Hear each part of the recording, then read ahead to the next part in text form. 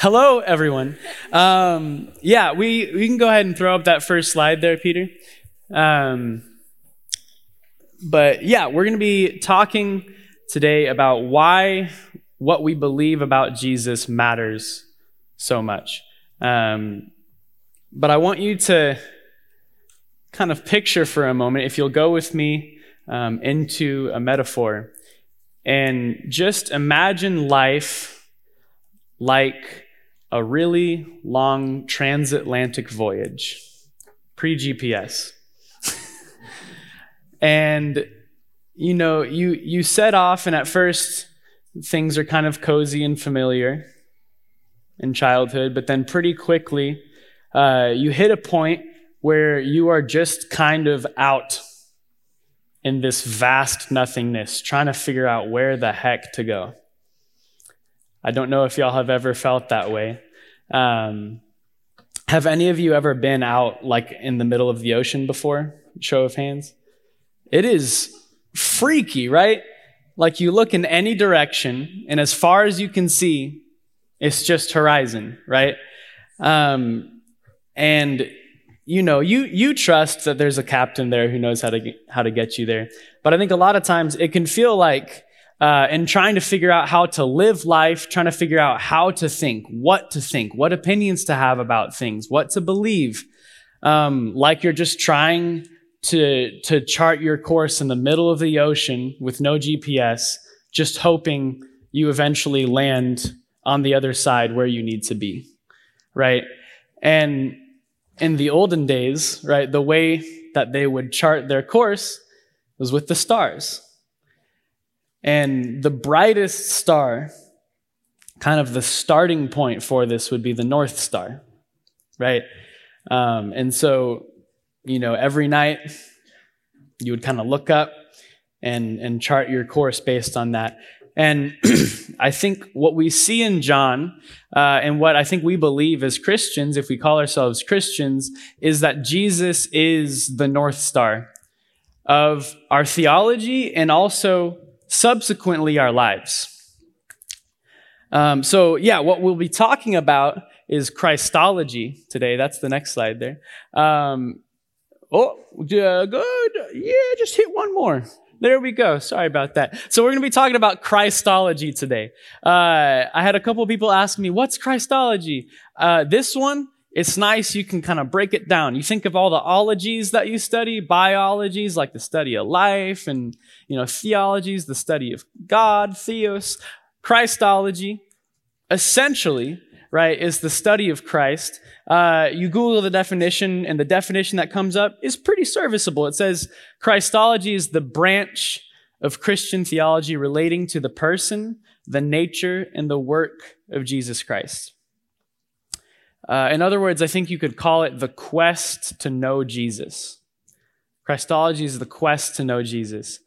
And for someone who's an academic or someone who is figuring out what they believe about Jesus, I think that quest to know Jesus just occurs up here in the brain, right? Like, what are the facts? What's the good theology? What are the statements I need to affirm? And that's it. If we call ourselves Christians, if we're taking the name of Christ and applying that to define ourselves, then the quest to know Jesus occurs in our whole selves, right? Our dreams, our hearts, our minds, our intellect, all of that is encompassed in that quest. If you could go back to that previous slide, we're going to be going on a quick little tour through a little bit of Christology. This is the Christology Road. I made it up yesterday. This is not an official thing. Did you like that water sound?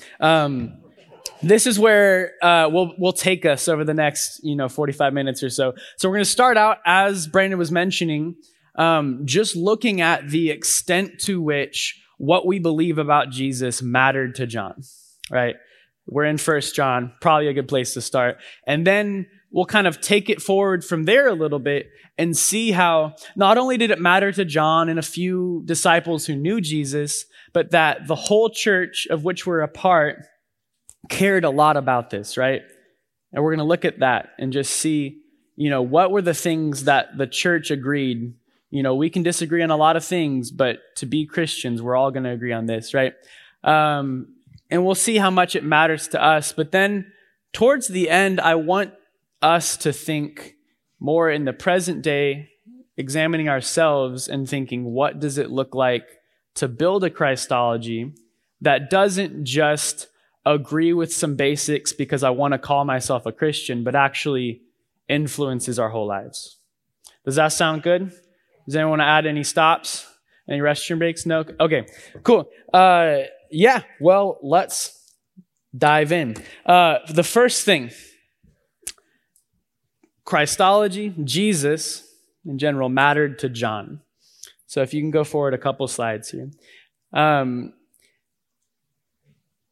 think we can downplay just how insane it is that a group of Jewish men, being the disciples, were living life as usual, and then suddenly all rethought their entire worldviews and changed the entire trajectory of their lives based on this guy that they met. Like, that's kind of wild. Like, I've had people who influenced me quite a bit, but I don't think I've had any one person who I'm like, yeah, I was doing fine. But then when I was 20, I met this one person and I completely changed every part of my life and what I wanted to do for work. And like that's a lot, right? John, as a Jew, was aggressively monotheistic, right? There is one God, and he held on to that. And if you read the Old Testament, in some ways, it's just kind of God trying to teach the Jews to stop having other gods, right? And he keeps on, they keep on coming back, and they're like, yes, oh my goodness, you're right. Like, these other gods that these other cultures around us are worshiping have child sacrifice and prostitution. You're so right. We should stop. And then a generation later, they're like, we're back, and they try to mix it back in.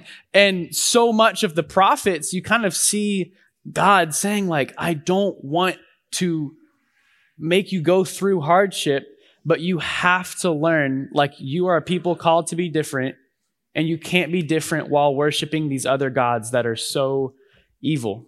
And the way people worship them is so evil, right?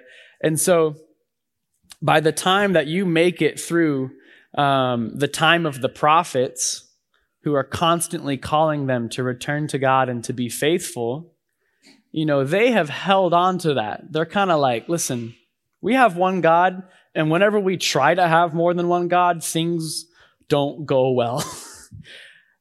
And so imagine how hard of a sell it is for a person to show up and be like, I'm God's son. I am also God. We are both God, right? And don't get me wrong, I consider myself a monotheist, right? But a Trinitarian. But yeah, it was such a hard sell to say, Yahweh, our God, is now here. And he's revealed himself to us. There was no category for, he's going to walk around among us.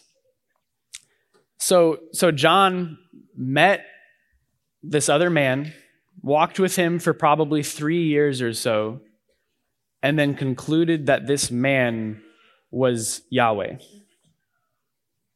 The same God who told Moses, just this great figure from the history of the Israelites, if you see my face, you would die. And John walked with this man and concluded, this is the same God.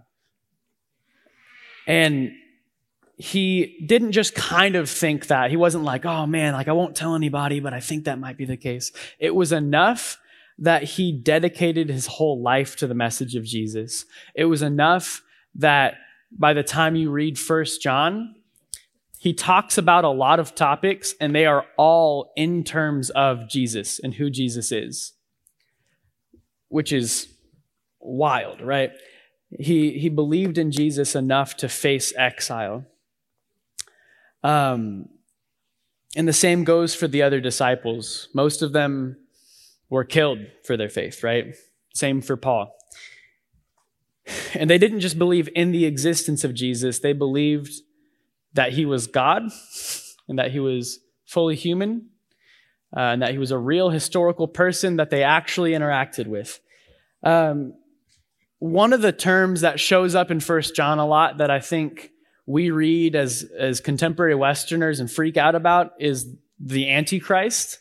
I don't know. I read that and I'm like, oh no, like growing up, my family genuinely believed that certain political figures might be the Antichrist, right? And we were like, oh no, right? I think there's this idea that, the Antichrist is one person that will come in the end times and be influential and lead people away from Jesus.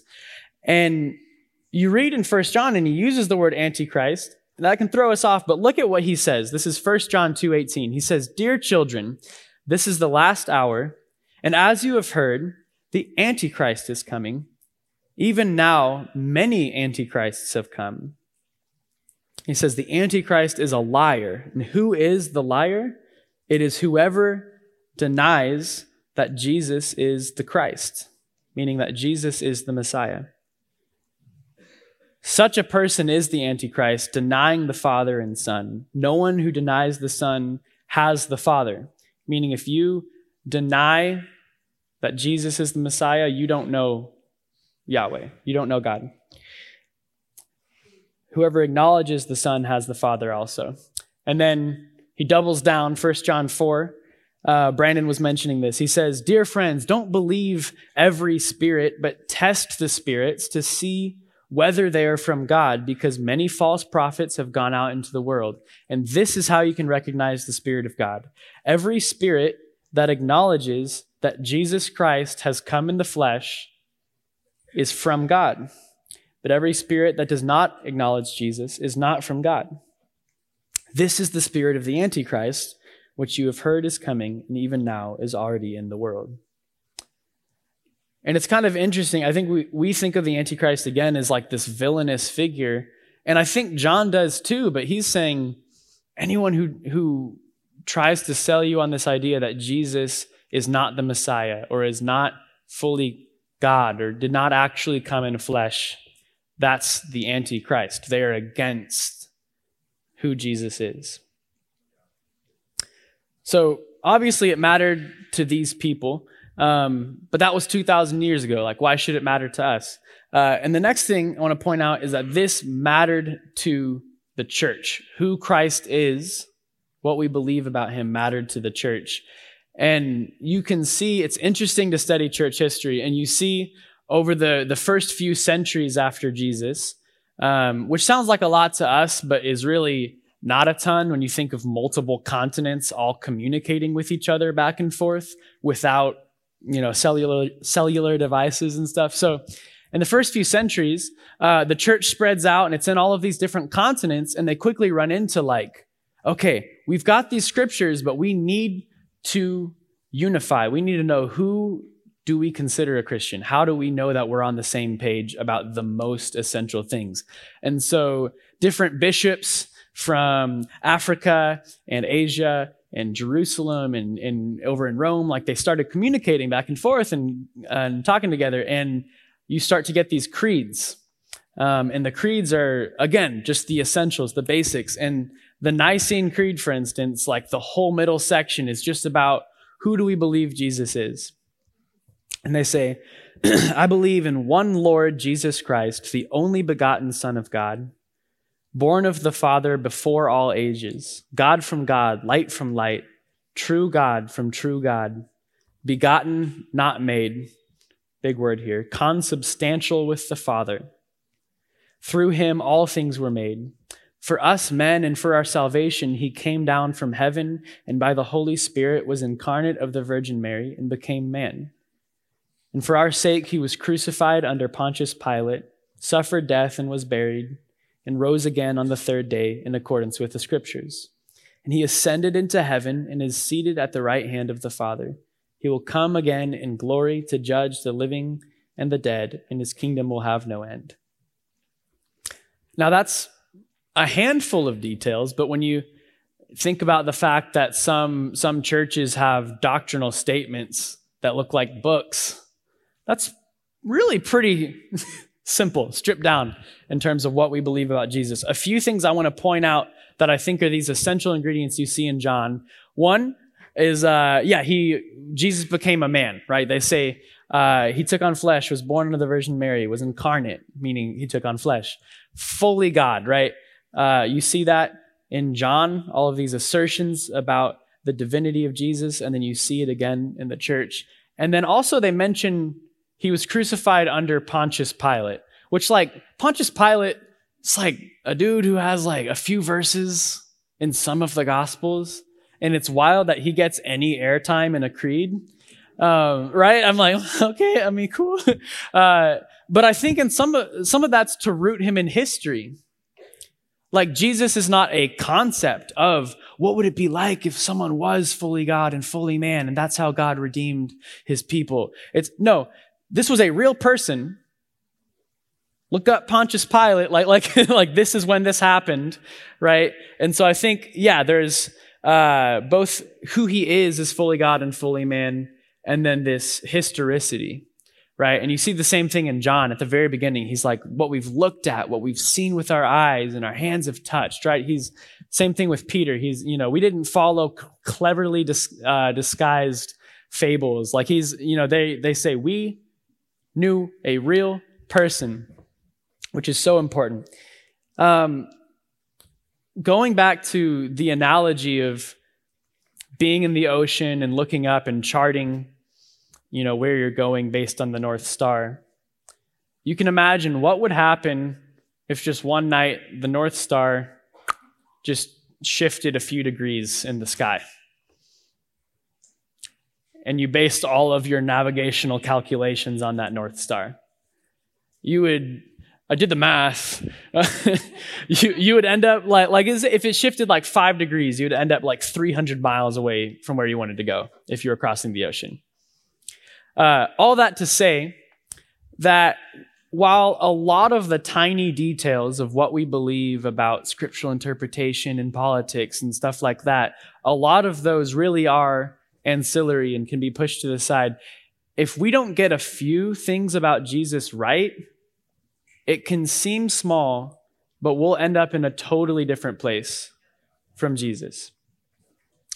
So we're going to do a quick little heresy review. The first one.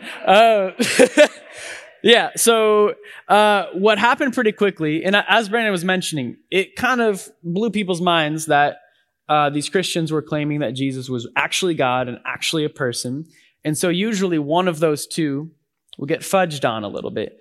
And there was one heresy, I want to say in the 4th century, called the Arian heresy. This is different from like Arian, white. It's named after this guy named Arius, right? And Arius really seems, you read about him, and at first you're like, well, he has a heresy named after him. He probably sucks a little bit, right? But you learn about him, you're like, I think this guy was trying. You know what I mean? Like, I think he was actually trying to make Jesus palatable, and I don't think his heart was in like a terrible place, which I think just goes to show, we don't have to be a villain to be wrong. But he basically claimed that, okay, because Jesus is God's son, and sons are born after their fathers, then he can't be eternal, which means that he's not quite as divine as his father. He's God-ish, right? So Arius, there are these two, I want to say they were Greek, they might have been Latin, these two words, homoousia and homoousia. Basically, he said, Jesus isn't made of the same stuff as God. He's made of similar stuff. He's God-ish, right? Which, I don't know, I could see being there, before everyone agreed that was a heresy and being like, okay, I can get down with that. But the church pretty quickly said, nah. And all of these different church fathers agreed that you cannot do that. You can't remove the full divinity of Jesus. And so, hence, in the Nicene Creed, very early on in church history, they have that word, he's consubstantial with the Father. He's made of the same stuff as the Father. Why does that matter? Well, if we remove Jesus' divinity, we remove his lordship, which means that he has not only no say in our lives, but he also doesn't have the ability to transform us, right? You wouldn't put your hope to fully make you new in just a person. Like that's something that we believe that God can do, right? And if he's not divine, then he doesn't have power over sin and death. So he can't save us, right? And so if you fudge on Jesus' divinity, it might feel at first like, hey, we're just making this easier to swallow as a concept. But in reality, all of the things that we hope in as Christians, you have to have Jesus be God. You can't mess around with that. And I think a lot of us believe, again, like up here at the intellectual level, like, yes. Like Jesus is fully God. Like I heard that. Oh, it's called the hypostatic union. Like, oh, I've heard about that. But again, if we're Christians, then our Christology should be reflected in our whole selves. And so I think it's worth asking, okay, well, does my attitude towards the teachings and commandments of Jesus reflect a heart that believes that he is God? And do I have total allegiance and trust that trusts that he, as God, knows what's best? And does my worship of Jesus reflect a heart that sees him as an almighty God who is good? Again, how can we expect Jesus to save and transform our whole lives if we won't place our whole selves under his authority as God? So the next heresy, boom, is fudging on the fully man thing. And a lot of people did this. Especially, there was a lot of Greek philosophy going on at the time, since Greece was kind of fresh still and Rome was Hellenized. And they were like, dude, physical stuff sucks. Like physical body is the worst. And so there's this idea that like every person you see, every tree you see is like a pale representation of the ideal human, the ideal tree, right? And so the idea of God becoming a person with a body, like, again, hard sell. And so from a marketing perspective, that was my degree. From a marketing perspective, it's like, hey, all right, like listen, we'll get a higher adoption early on if we go ahead and fudge on that a little bit. And so people started to fudge on that. There was this heresy called Docetism, which said, yeah, our flesh is evil, so Jesus can't really be human. He just like appeared human, like a mirage, right? And this belief and others like it were condemned around the same time as the Council of Nicaea at the Council of Constantinople. And yeah, again, they said, no, he's fully a person. So why does that matter to us? Well, I think if you remove Jesus' humanity, for one, I think what's so powerful about Jesus being a human is that it means that God can empathize with us. Like all of the difficulties of life, physically, emotionally, spiritually, like he can empathize. He understands. Hebrews 4:15 says, we don't have a high priest in Jesus who is unable to empathize with our weaknesses, but we have one who has been tempted in every way, just as we are, yet he did not sin. And again, a Jesus that didn't fully take on humanity cannot fully redeem humanity.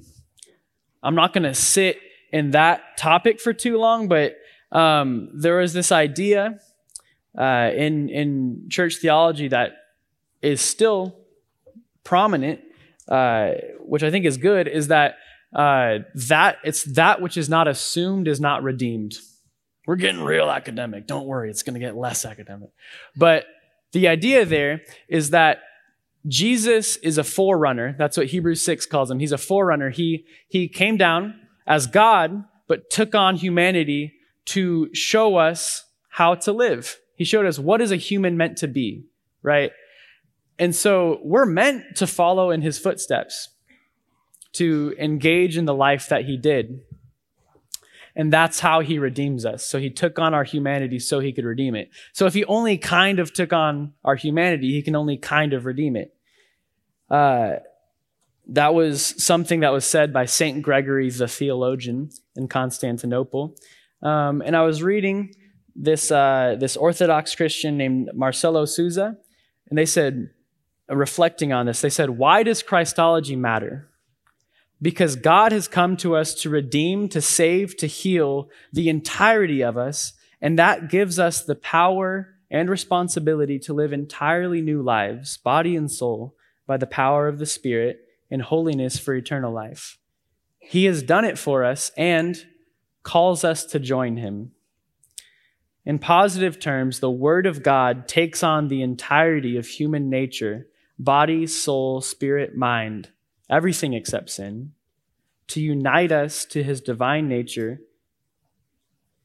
in his divine person in order to fully heal humanity. So the church considered the humanity of Jesus how he heals our humanity. And I don't know about you, but whenever I think of my humanity, I think could use a little healing. Finally, the historical. What happens if we fudge on the historicity? Historical-ish. I think the difficulty here is if you don't guard the fact that Jesus was a historically grounded person, a couple things can happen. One, people can just claim he's a myth. Jesus was someone that Christians came up with to help them feel better, I guess, right? If you detach him from being real and historical, it's so easy to be, well, okay, he didn't exist. But I think what you also see happening is that when you detach Jesus from his actual historical self, what he actually said, where he actually lived, the fact that he was a Jewish man, people will try to co-opt him for other things. So that's a different kind of Arian heresy, right? To just ignore the Jewishness of Jesus, say, oh, he's white. You know what I mean? If you ignore who Jesus actually was in his context, in his particularity, then it's so easy to turn him into something that he wasn't. Yeah. So now, let's take it to the present.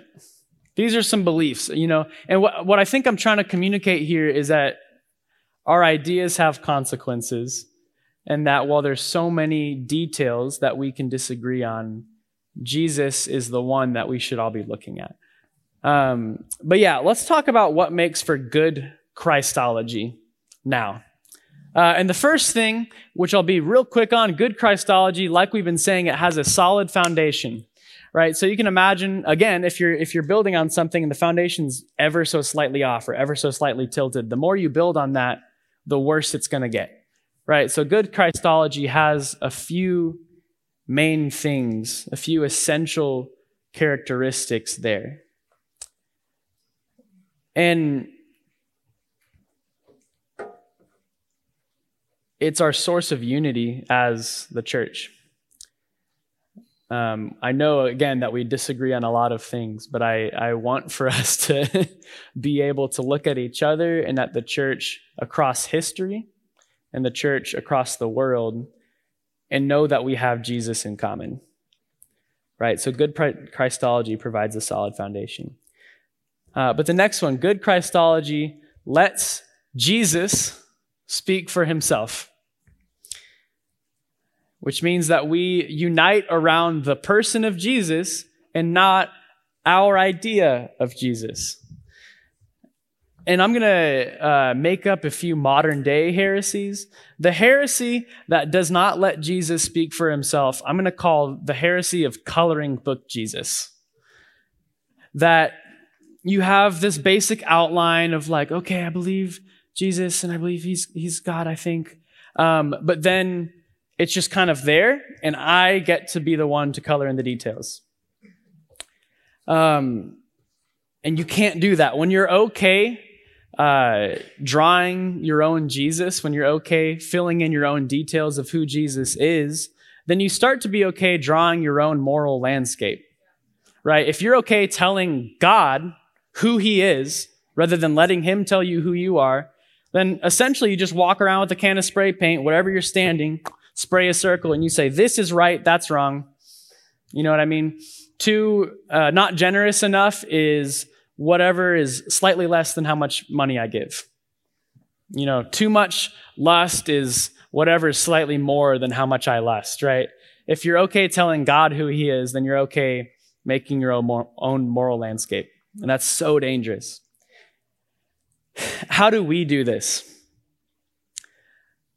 Brandon mentioned to me how he sometimes hears people say, well, the Jesus I know would never do that, right? Like maybe you see something in someone's heart that's kind of ugly, or you see a direction they're going in life that's not good, and you confront them on it, and in the moment they feel a little attacked, and it hurts their feelings a little bit, and they say, the Jesus I know would never hurt my feelings. And it's like, the Gospel of John is essentially like Jesus' greatest hits of just arguing with people, and people misunderstanding him. There's a moment where Jesus, I don't remember which gospel it is, but he is like talking to the Pharisees, and he's like, you brood of vipers, your father's the devil. And the disciples go, don't you know that you're offending them? And it's like, yeah, a little bit. Like, I think so. But again, if we don't continuously come to Jesus and try to see, what does he think about this? What does he say? Then it's just human nature. We're going to fill in the details ourselves, right? So good Christology seeks continuously to let Jesus speak for himself. I've heard some people that whenever they read about a topic or whenever they read scripture, the first thing they do is reflect on, what do I want to be true? Because I know that that's going to kind of tilt me in that direction the whole time. And I'll say, I'm not saying, let Jesus speak for himself, and every time Jesus speaks for himself, you're going to see that he actually hates everybody. Like what Austin was saying last night, like Jesus, when you speak for himself, I think you see just how good he is. Not that he's some ugly guy and that the nice parts of Christianity are the parts we made up, I think it's also whenever we just say, I think Jesus is like this, and we proceed to just narrow him down to one attribute. Jesus is all about accepting people. And I'm like, yes, in so many ways. But he's also about transforming us, right? Like he's all about justice. And I'm like, yes, in so many ways, but also he's full of grace. Where does the temptation to color in our own Jesus come from? I think for one, we need to recognize that as young people living in just swimming around in the pool of postmodernism, that we are hardwired to distrust anything that has been told to us by an institution, right? So if the church says something about who Jesus is, or if they've passed down the Bible and it says something about who Jesus is, we don't trust that, right? Because we've seen so many politicians be liars, and we've just kind of deconstructed everything so early in life. So I think there's a distrust and this sort of like, no one else can tell me what to believe because they're always going to do it to take advantage of me, so I need to figure out what to believe. But then I think there's laziness. Just that, I think in general Jesus should be able to speak for himself, but I don't have the time to go listen to what he has to say. And then I think there's pride that I already know. I think sometimes the Jesus I know would never do this. Like we think that kind of thing, we say that kind of thing because I think that my relationship with God is more valid than yours. And so that means that I have carte blanche to just kind of do what I want in terms of what I believe. The next one, good Christology is rich. And I don't mean rich like money. I mean rich like intricate, vibrant, alive. The heresy here, which I think is more subtle, I'm going to call the heresy of the two-dimensional Jesus. right? Which we're just given this basic idea of Jesus. Jesus loves me, he died on the cross for my sins, given that as a child, and you're like, okay, I got the basics right. I got the North Star, right? So I'm good. And you don't continue to develop a more and more robust just picture of who Jesus is in your heart.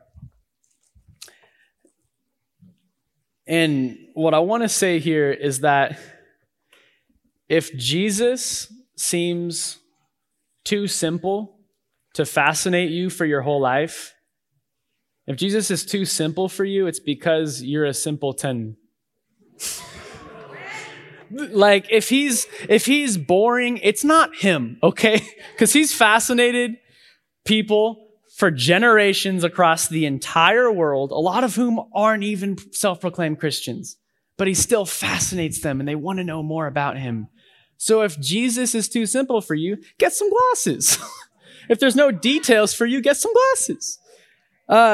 And you can see this in 1 John. This is wild. So how many of y'all actually got to read 1 John? You don't have to show your hands. Okay, cool. I'm not here to shame anybody. Also, it takes 15 minutes. So if you haven't gotten to, just poop and read it. I'm sorry I said that. But yeah, it's easy to do.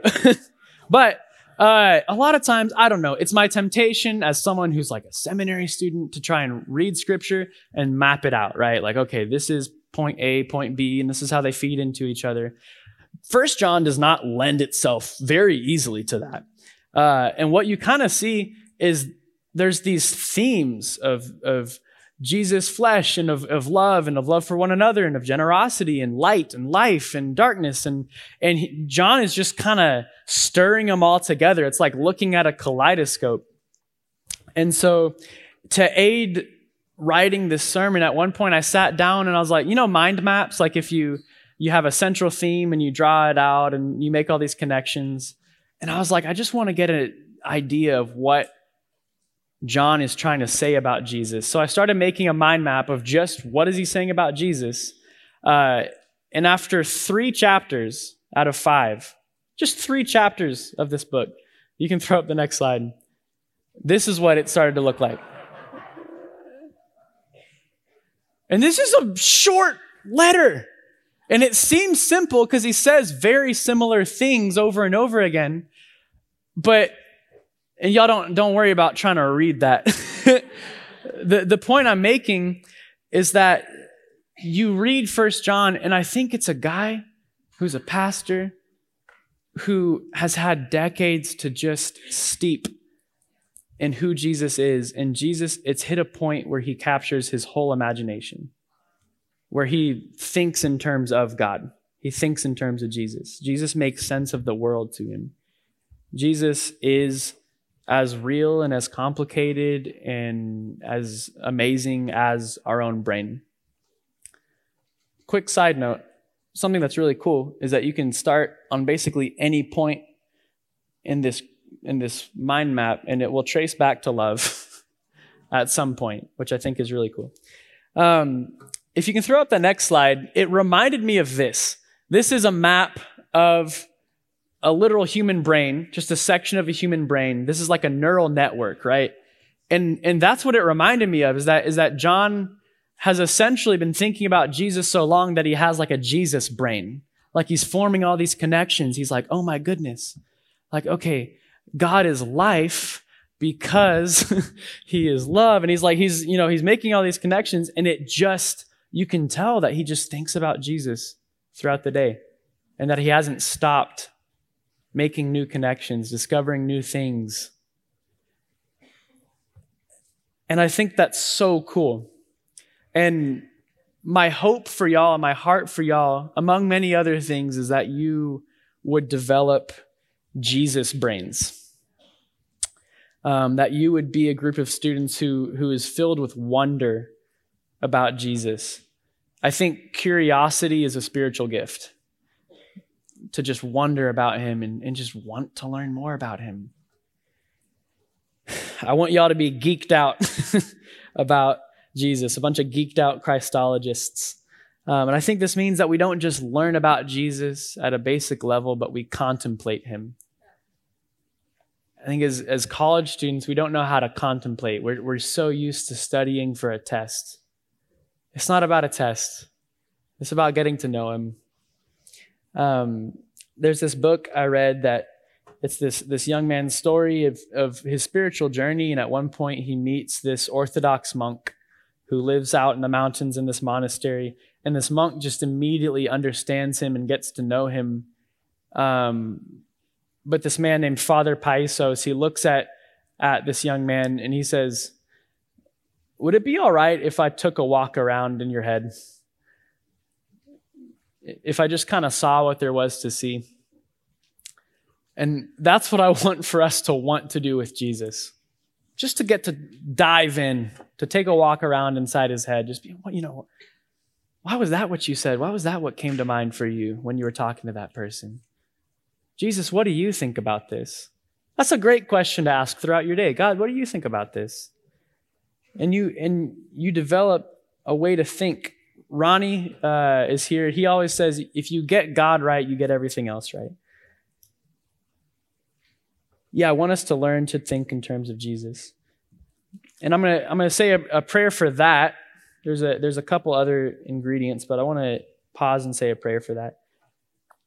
God, I just ask that you would show yourself to us, that we would see that you are always fresh, that we don't need to learn new truths about you, but that there are always new connections we can make, new ways that you can impact our heart, and just that we would be filled with wonder about you and be more curious about you than we are about any of our hobbies or any of our jobs or any of our dreams.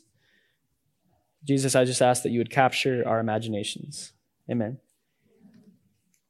So the next one, good Christology changes how you live.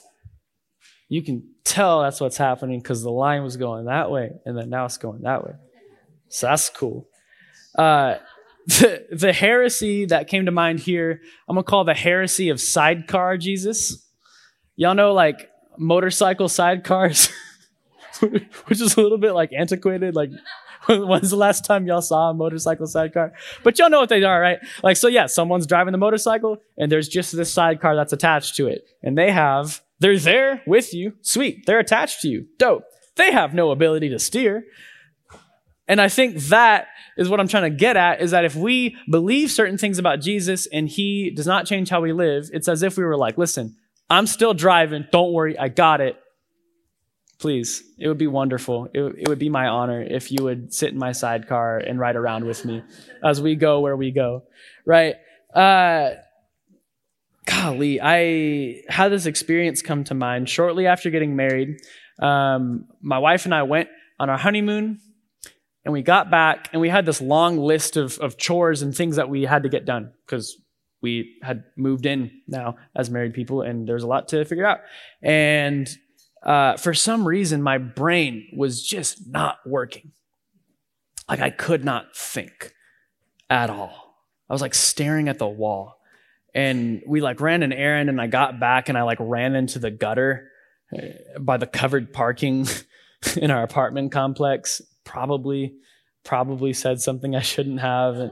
And I like walked up stairs to our apartment and I like sat down and I was like, Kaylee, I think I just need to be alone for a little bit and to pray and just figure out what's going on. And pretty immediately, I felt like God steered me towards John 15, where Jesus says, I'm the vine and you're the branches.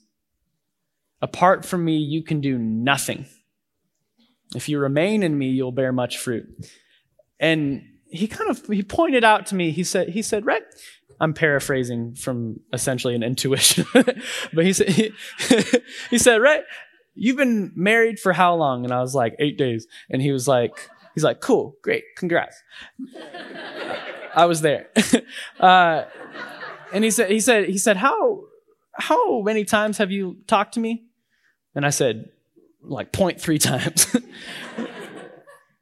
And he was like, and you've been talking to your wife about, I want to build a culture as a family. Like we're creating who we're going to be. And he's like, do you want to be someone who does not build with me? Like you're developing a habit right now that's going to last throughout life. Apart from me, you can do nothing. No, nothing fruitful, nothing life-giving. And first of all, immediately, the fog that was over me lifted. But it was something that sometimes you learn a lesson about God in your head, and then later you learn it in a way that it sinks into your viscera. You know what I mean? You just feel it. And I was like, okay, you can get out of the sidecar now. I've learned my lesson. And I learned my lesson for a good day or so. So yeah, why do we put Jesus in the sidecar? I think one of them is selfishness. I want to do what I want to do. That's simple.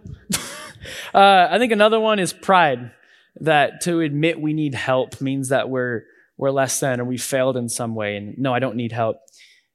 I think another reason that we don't want to let Jesus call the shots in our lives and change how we live is fear. That's like, man, if I actually take Jesus seriously and actually seek to obey his commandments, and I give him the steering wheel, and I sing, Jesus, take the wheel, then he'll steer us into a cliff. Or worse, the cross. Right? I think sometimes we're afraid of where Jesus might lead us, which he does call us to count the cost. So I think a little bit of that might come from a decently healthy place. One that came to mind this morning that I added is just despair. I think sometimes it's selfishness, but I think sometimes there's just this belief that, no, my life is destined to go off the cliff. And I don't think Jesus wants to take the wheel. I don't think he wants to call the shots in my life. I don't think I'm capable of changing how I live. This is what I'm meant for. I'm going to go careen over the edge. I'm going to be dead by 27. I meet a staggering number of people who that's how they think. They're like, I can't picture life past 30. It doesn't occur to me that I might have a job someday, that I might get married someday, that I might be secure someday.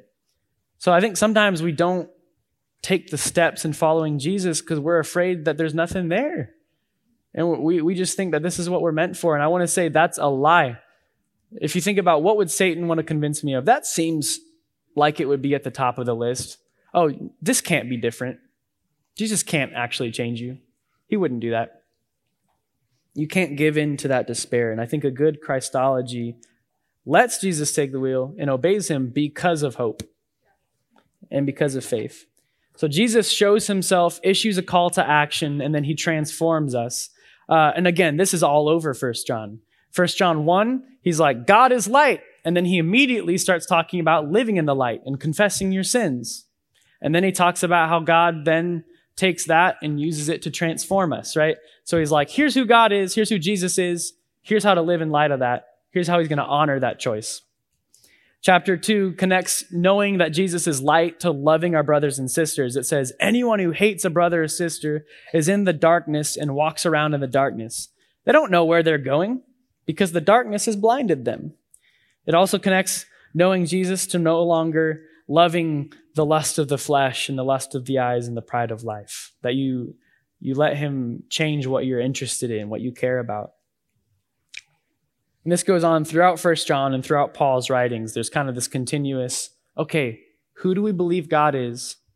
And how should that completely transform our identities and our goals and how we live? And again, I think this is a good time to pause, and I'll pray a prayer again over us, that we would live in light of that. God, I just ask that you would show us how we've put you in the sidecar. Show us how we've put you in the passenger seat. Whether that comes from a selfishness we need to repent of, a fear that we need to repent of and believe the good news of who you are, despair, whatever it might be. I'm sure there are things I'm not thinking of. But God, I just know that anytime you call someone to be obedient, you also call them to be courageous. And you also say that you'll go with them. So I just ask that you would just help us to obey you in hearts of faith, knowing that you'll be with us. In your name I pray. The last one, good Christology gives life. That's supposed to be a tree on the L. Good Christology gives life. The heresy here might take some explaining, but the one that came to mind is water to mildew Jesus. So you know how in John 2, Jesus turned water to wine? And it's like, whoa, he took this ceremonial water that people use for washing their hands, and he turned it into really good wine. That's amazing. I think sometimes we have this water to mildew Jesus, meaning, yeah, we have a starting point, and then the faith that I was given as a child just stays there and slowly just gets mildewy and gross, right? That it's like, and good faith is just trying to drum up the feelings that you once had when you first started to follow God, and that he's not actually transforming you, right? I think that can be easy to believe sometimes because change takes decades. But the reality is water to wine Jesus, a Jesus who takes our selfishness and our scarcity and just our propensity to careen towards death and replaces it with abundant life and love. That's the reality of who Jesus is. 1 John 5 says, this is the testimony. God has given us eternal life, and this life is in his Son. Whoever has the Son has life. Whoever does not have the Son does not have life. That last part, whoever has the Son has life, has been kind of pinging around in my head for the last few days. And just thinking about, what does that mean? First of all, what does it mean to have the Son? I'm not 100% sure, but I think trying to contemplate him and follow him and be with him is a good starting point. And I do believe that we have the Son because Jesus has given himself to us. And he says, whoever has the Son has life. That's so cool. And John 7:37, Jesus is at this festival. It was this Jewish festival concerning water, and they would essentially thank God for providing rain to water their crops, and they would pray for more rain.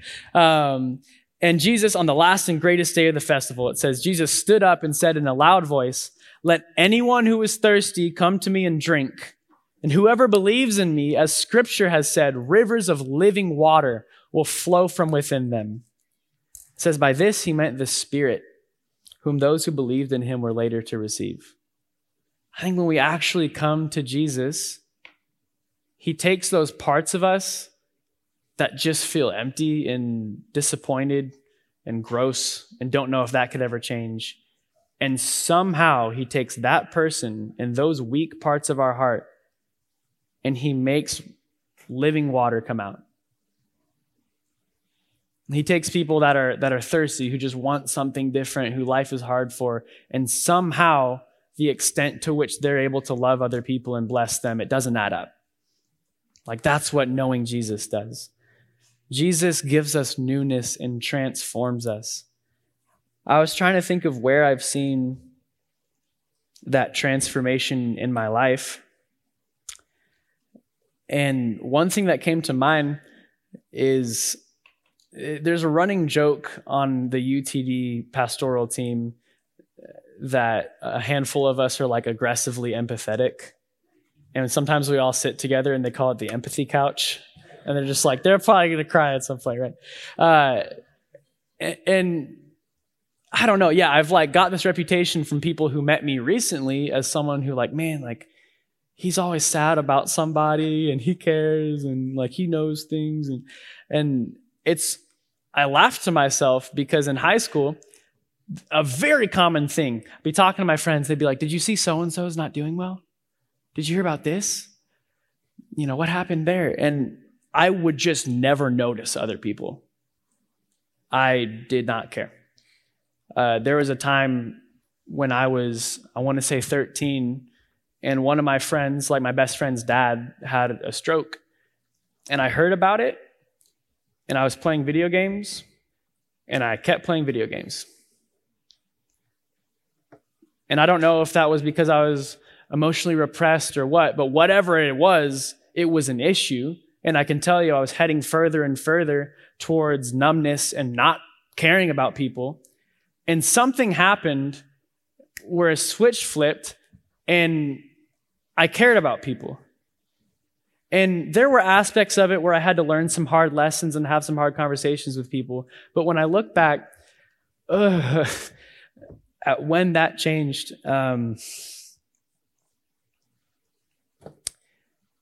it literally was just a moment when I was 19 or 20, and I decided, you know what, I'm going to spend this year trying to get to know Jesus. And yeah, I didn't know a ton about, it's not like I took a psychology class and that's how I learned to read people, or I got therapy and that's how I learned to have emotions. I'm not downplaying therapy.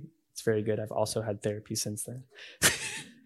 But that's when it happened, is when I came to Jesus, and what he wanted to do in my life, I don't know what he wants to do in your life, but what he wanted to do in my life is make me someone who is able to feel for people and love people. And I know he wants to do the same for you. He wants to transform you and make you someone who, when people say things about you that are good, you're like, that's funny. That's not me. Jesus wants to do that. Worship team, y'all can come up. Yeah, good Christology gives life because it connects us to a good God who is life. It gives life because it makes the way for the Spirit to live in us. And the fruit of the Spirit is love, joy, peace, patience, goodness, kindness, gentleness, faithfulness, self-control. And I believe that those are the things that when we actually let Jesus speak for himself, seek to follow him, let our hearts be saturated with him, be fascinated by him, I believe that that's the fruit of that. So I'm going to pray one last prayer over us, and then we'll worship a little more. God, I ask, first of all, that you would help us to trust that you do give life. And just as we reflect on who you are, I just ask that for each person in this room, that you would just ping our hearts in some way, that we would love you a little bit more and see you a little bit better. I know you intend to show yourselves to us, and I ask that you would do that for the remainder of this weekend and just the remainder of our lives. And I just ask for transformation, that your fingerprints would be on all of the people in this room. That's my prayer. Amen.